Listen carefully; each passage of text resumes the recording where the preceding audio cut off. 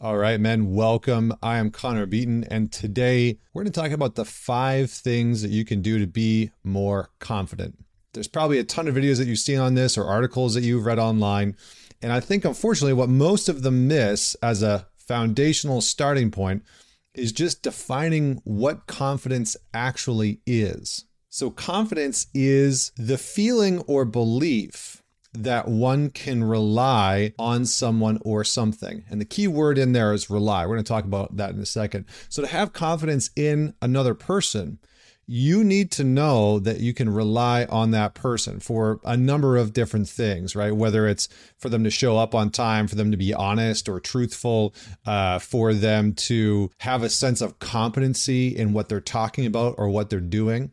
So confidence within yourself is really about reliance. It's about self-reliance and how you as a man can begin to develop the skills and the understanding that you can rely on yourself to follow through with what you said you're going to do, to create something that matters, to be able to push through challenging things, right? All of these components play into developing a sense of self-reliance. So rather than thinking about, I want to develop more confidence, what I want you to start to think about is, how do I develop a deeper sense of self-reliance? How do I create the structures, the activities? What decisions and choices do I need to make to understand that I can rely on myself to do the right thing, to say the right thing, to make the right choice, to follow through with what I've said I'm going to do? So to have confidence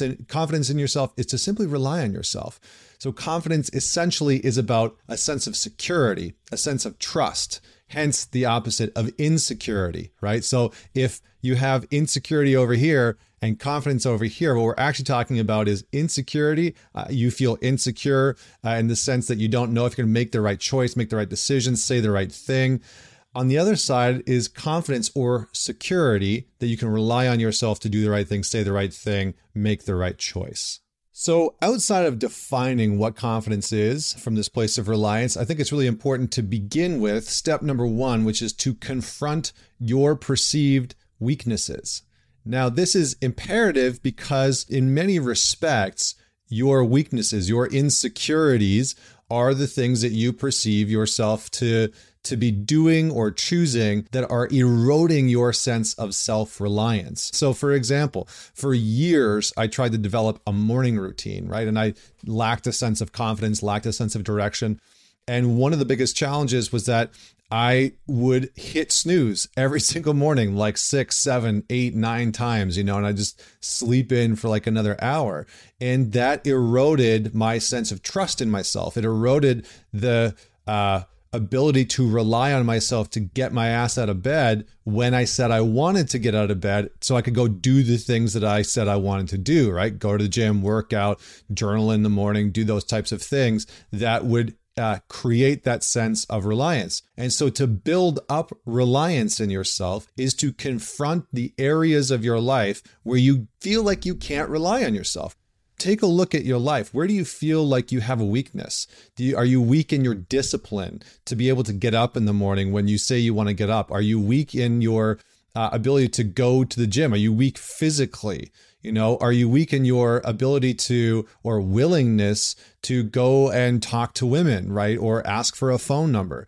Are you weak in the sense that you don't set boundaries, or that you avoid being assertive? Or maybe you just avoid conflict altogether. So those are all areas that you can begin to engage with consciously to build up more competence in those areas.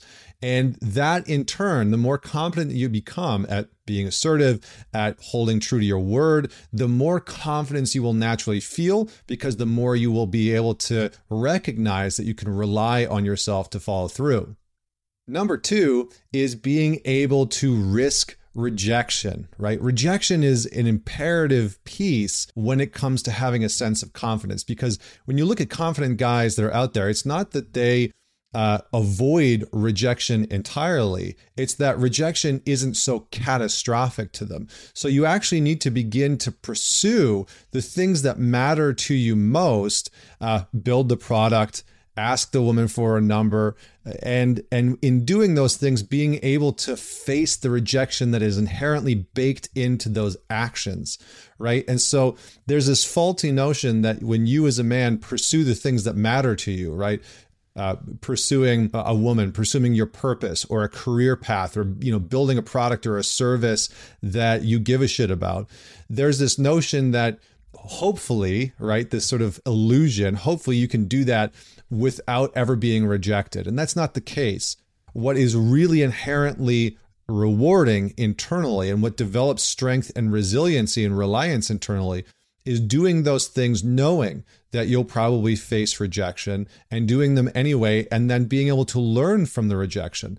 So the final piece in this rejection one is not only should you put yourself in situations actively where you will face rejection, but you can begin to see rejection as a friend rather than a foe, as something that you can learn from rather than something that is a sign that you are inherently worthless or bad or broken or wrong or not good enough in some capacity. The third one that I want to talk about is setting boundaries or confronting your inner critic. So your inner critic is like that dialogue that's inside of you that is constantly judging your actions, criticizing you, telling you what you should or shouldn't have done, what you could have done better, what you should have said. It's that voice that's constantly going in the moment, when you're talking to an attractive woman that you want to pick up, or you're having a conversation with friends and you make a joke and it doesn't go very well, right? And that part starts to chirp. It's like, you're so dumb. Like, why did you do that? Why did you say that?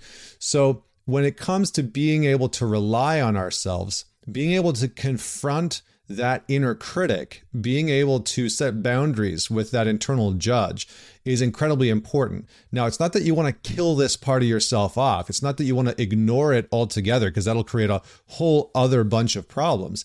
It's simply that you want to be able to critically discern whether or not what your inner critic is saying is valuable. Okay, so a really easy exercise that you can do is when you hear those thoughts from your inner critic. Why did you do that? You could have said something better. That was so dumb. What's wrong with you? Write those things down. Write everything down that your inner critic is saying when you are trying to take action, when you're pursuing rejection, when you're building that competence, when you're building that reliance with yourself, and then begin to critically question it. And 3 things that I think will help you in this. So write down what the inner critic is saying, and then use these 3 things. Is it me? Is it true? And is it helpful? Right? So every single critical point, is that me? Is that really me? Is that really a part of what I do? Or is that just a fabrication? Is it true? Is it true that what I did could have been better? Is it true that what I said was maybe not the best thing to say? And is it helpful? Is any of this helpful, or am I just beating the crap out of myself for no real purpose or function? And that's the real key. Is it helpful? Sometimes your inner critic will have valuable, helpful information on how you can improve yourself, on how you can better yourself, on how you can be more disciplined for getting up in the morning, right? Sometimes there's very valuable information that the inner critic is trying to tell you. Other times, it's just nonsense. It's just a bully. It's just abusive towards you. And you actually need to tell it to shut up, or you need to set some boundaries with it, or you need to say, you know what? Actually, that's not helpful, and I don't believe that at all. It's not even true, right? It's ridiculous.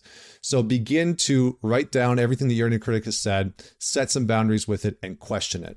Now, before I share this last piece with you, I just want to share a reminder that I have found to be very helpful, which is that confident people are not only willing to take risks, not only willing to do the things that we've talked about above, but they are willing to practice, right? They're willing to put in the effort ongoing because they realize that something like self-reliance, that confidence isn't built in an instant, right? You're not going to make one decision and suddenly, the gates of your inner world and psyche and going to open up and you'll just feel a sense of resounding confidence. That's not how it works for most people. For the majority of people, true self-reliance, true confidence is developed over time. It's developed in the decisions that we make every single day. It's developed and earned and built in the actions that we take. And so this is something that you're going to need to practice ongoing, right? Risking rejection, confronting the inner critic, all of these pieces are going to be something that you work on every single day, right? Confronting your perceived weaknesses. And as you do those things, your level of self-reliance will elevate every single day. So practice, practice, practice. So step number 5 is build your resources. So that might be a network of people that are going to help elevate you, challenge you, confront you, push you, right? Whether that's a mastermind group or a men's group or a group of friends that get together and just hold one another accountable. Maybe it's an accountability group, but find mentors, find a network, because the truth about confidence and the truth about self-reliance is that it's not built in isolation, right? You are not going to develop confidence. Maybe some people will develop confidence by going off and sitting in a cave for a couple of years, but for most people, that's not a realistic endeavor. So the majority of you are going to have to develop your confidence with the people around you. And that self-reliance, if you as a man really want to accelerate your development of confidence, your development of your own self-reliance, find other men that you know have developed that self-reliance in themselves, that exude that sense of confidence within themselves, and put yourself in those situations. It might be uncomfortable at first. You might not want to be there. It might feel very foreign to you to be around men who have that kind of confidence and have that type of self-reliance. But those are the type of people that you want to surround yourself with, because they are going to hold you accountable. They're going to reflect back when you're acting from that place of insecurity, when you're making decisions from that place of lack and lacking self-reliance, and they're going to encourage you continually to operate from that self-reliant space.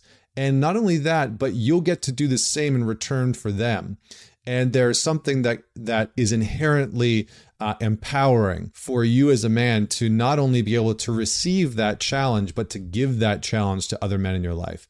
So again, if you enjoyed this, make sure that you subscribe, and I would love to hear your thoughts on this. So feel free to leave a comment on what you would add, what you think was missing, and what you would like to learn more about. Until next week.